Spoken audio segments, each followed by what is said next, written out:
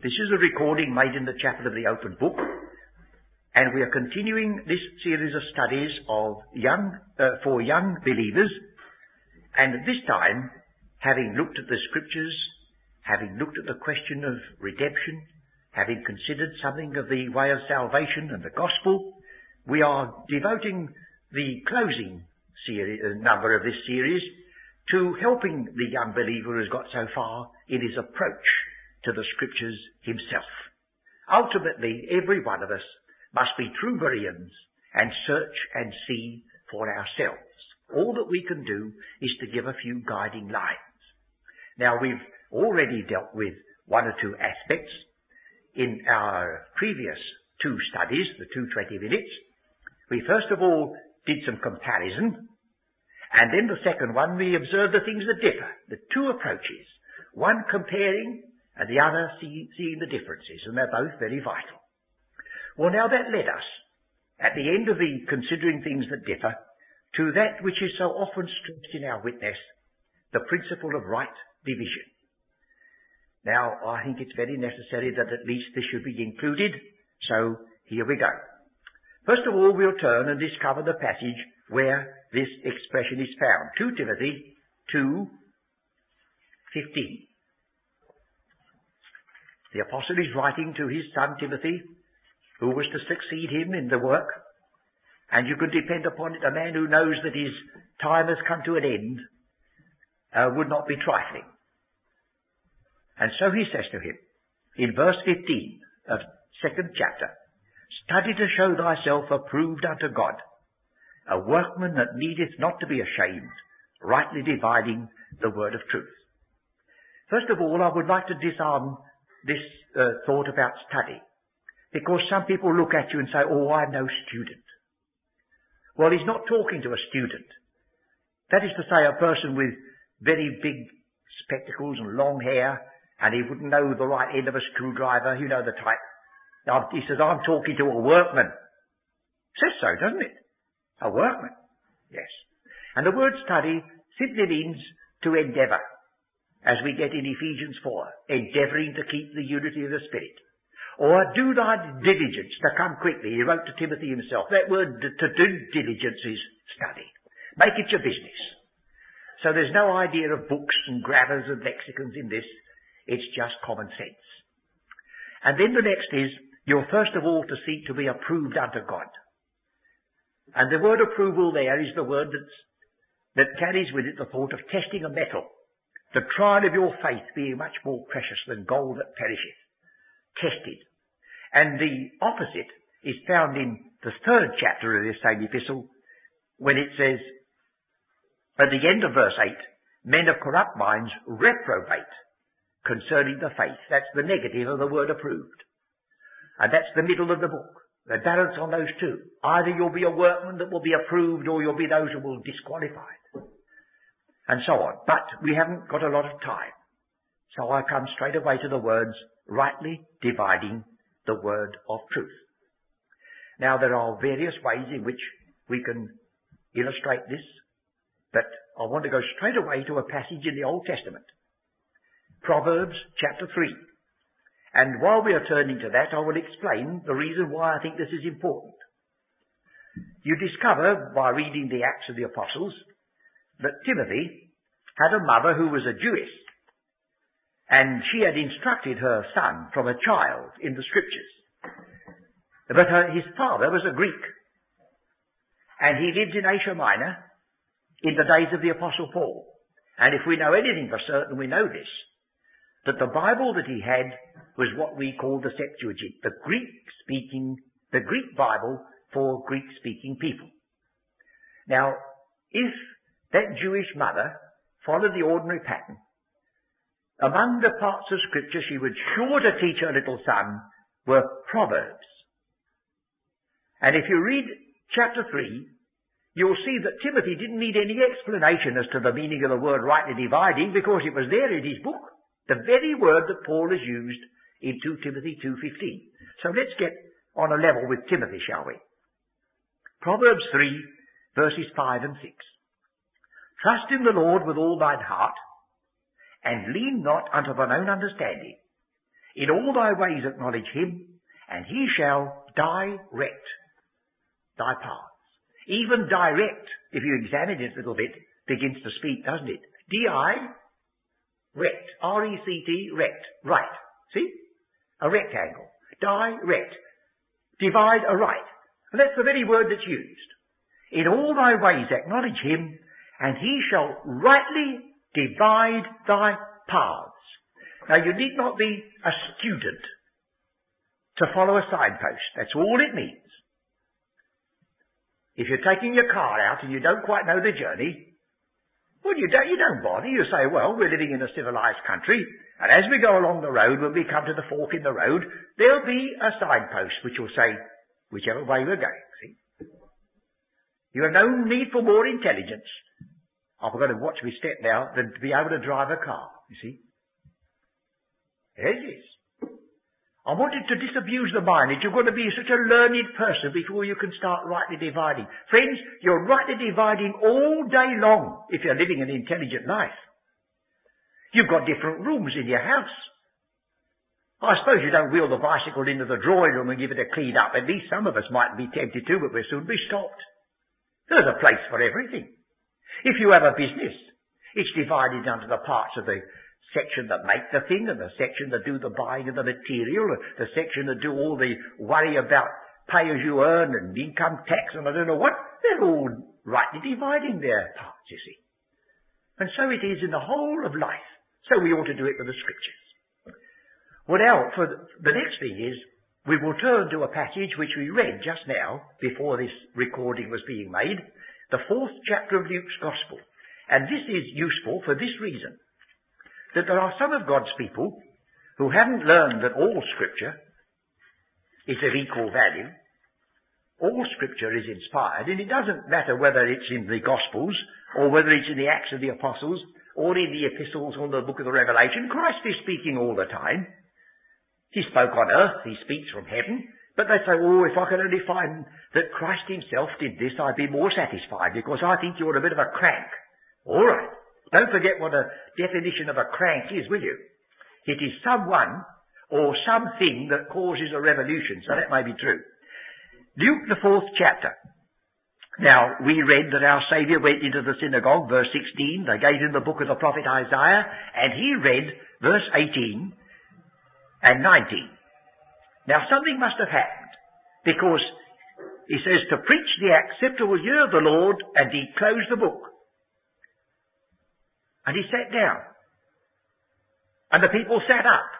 Because, according to the rabbinical rule, a reading of the Scripture would be anywhere in about 25 verses. That would be a reasonable reading, wouldn't it? And they were expecting that our Saviour would have read roughly a chapter, as we call it. But what he did was he read one verse and a half a verse and shut it up and sat down. Now I'd like you to turn to the prophet Isaiah itself. Chapter 61, because you will see with your own eyes what was before him and what he did. And incidentally, while we're finding it, it's practically word for word, exactly as we find it in Luke's Gospel, which shows you that there's been no change in the actual text of the Scripture from the days long before Christ to the present moment. Now here it is, Isaiah 61. Now I will read it from this version. The Spirit of the Lord is upon me, because the Lord hath anointed me to preach good tidings unto the meek. He hath sent me to bind up the brokenhearted, to proclaim liberty to the captives, and the opening of the prison of them that are bound, to proclaim the acceptable year of the Lord, and the day of vengeance of our God, to comfort all that mourn, and so on. But you see, he stopped in the middle of verse 2. To proclaim the acceptable year of the Lord, full stop, shut the book, sat down. And they all looked at him and wondered. So he said to them, this day, verse 21, this day is this Scripture fulfilled in your ears. Because you see, if he had gone on and read the day of vengeance of our God, well, Christ himself couldn't have said, this day is this Scripture fulfilled in your ears, for there are two Scriptures, one referring to his first coming, one referring to his second coming. But how do you know that? Oh, Luke's Gospel will tell me that. Will you turn along a little bit further in Luke's Gospel to, I think it is chapter 21. chapter 21. Yes, it says in verse 21, then let them which are in Judea flee to the mountains. Let them which are in the midst of it depart out.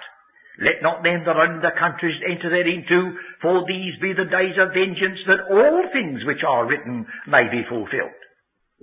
Not merely this scripture may be fulfilled, but all. So you see, unless you've got a thing in its right time, it may not be true. Rightly dividing the word of truth considers the time, and the place, and the people, and the purpose. It's all got to be taken into account before you can say that is truth. Let me give you a very homely illustration. I've already had a poke at those who drive cars. I reckon I'll have to walk home after this. But still, supposing I say, this is truth. Every person who uses a motor car must drive on the left-hand side. Well, where am I wrong? Well, I've said one of those statements which I call a blanket statement, which is generally a lot of it untrue. Because I've only got to cross the Channel or across the Atlantic, and what was truth in this country would be absolutely fatal in the other country. So what is true when the kingdom is being preached with Israel there may not be true. It may be false if I try to bring it now. That's rightly dividing the word of truth. Now would you turn back with me again to 2 Timothy chapter 2, and till this present period runs out, I want to stop in that chapter. I don't know as I shall cover all the features that are there. That doesn't matter. I want to use this chapter to show you how in the very second chapter of 2 Timothy there are quite a number of references that demand right division to extract the truth from them. Supposing we look at verse 8 of the second chapter. Remember that Jesus Christ is the seed of David. Now, Christ is one person. It doesn't matter what dispensations there are, how many changes there are, he never can be anything else but Jesus Christ of the seed of David. But the apostle says this, remember that Jesus Christ of the seed of David was raised from the dead according to my gospel. Oh, what do you mean by that, Paul? Oh, he says the same Christ was raised from the dead according to Peter's gospel. And raised from the dead according to Peter's gospel to sit upon the throne of his father David. Raised from the dead according to my gospel, said Paul, is to sit upon the throne of the universe, far above all. Same Christ. But you see a little difference because you rightly divide with regard to the purpose. Let's look at another one. I won't dwell on these, each one, but just in passing. Verse 11, 12 and 13. It is a faithful saying, for if we be dead with him, we shall also live with him. If we suffer, we shall also reign with him. If we deny him, he also will deny us. If we believe not, yet he abideth faithful, he cannot deny himself. Well, that seems to be a lot of contradictions, isn't it? Well, now, we rightly divide it. First of all, he's talking about living. And secondly, he's talking about reigning. Now, are they the same? Is it exactly the same to live and to reign? Not necessarily. Well, at least in this country, there's millions of people living, but there's only one person reigning. So you see, when he's speaking about living, he says if we died with him, that is to say we've been associated by faith through the gospel preaching with the sacrificial death of Christ, if we died with him, we shall, not we may, we shall live. But now, he says there's something more. Not only may you live with Christ, but you may have the additional crown, like the Apostle Paul said at the end of his course. There now was waiting for him a crown of righteousness, which the Lord, the righteous judge, shall give me, and not to me only, but also to those who have loved his appearing. Something over and above. Now he says, that's not merely being associated with the sacrifice of Christ on your account. That's you personally enduring something. If we suffer, or as the word means, if we endure, we shall also, on top of living with him, we shall reign with him.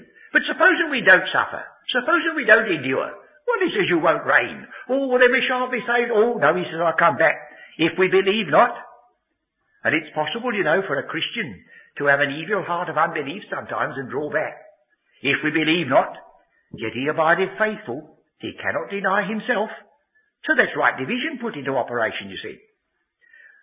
Let's come again to this same chapter. Supposing we look at verses 17 and 18. And their word, that is these two men, Hymenaeus and Philetus, their word will eat as doth a canker, of whom is Hymenaeus and Philetus, who concerning the truth have erred, saying that the resurrection is past already, and overthrow the faith of some. Now they didn't deny the resurrection of our Saviour, because the resurrection of our Saviour is past already. I mean, it couldn't possibly be referring to that, because that's a blessed truth. If you're speaking of Christ, the resurrection is past already. But if you're speaking of the hope of the believer and say the resurrection is past already, well, what hope have we got in front of us? Oh, we must rightly divide, mustn't we, between the persons now in view. Christ is the first fruits. He's the first to be raised from the dead, but then the others. Now, what these were doing, they weren't denying resurrection. They were putting it in its wrong place. They were saying it was past when the teacher says that we're waiting for it. Like the parallel epistle to this is Philippians, where he says, from whence we look for a Saviour, who shall change this body of our humiliation, that it may be fashioned like unto the body of his glory. We're waiting for it, looking for that blessed hope and the appearing of our great God and Saviour Jesus Christ. So again, you see the principle of right division seems to obtain and be key. Then you'll notice he differentiates in verse 20 and 21 between the vessels that are employed in a house, and he differentiates between one form of service and another. And so you can go right the way down this story. That brings us to the thought that we must be able to define ourselves a little bit then. What do we mean when we speak about right division, and what does it lead to? Well, it leads to this, that the Bible must not be used as a mere place where you shut the book, open it at random, read a text and say, now that's truth for me. That's merely superstition.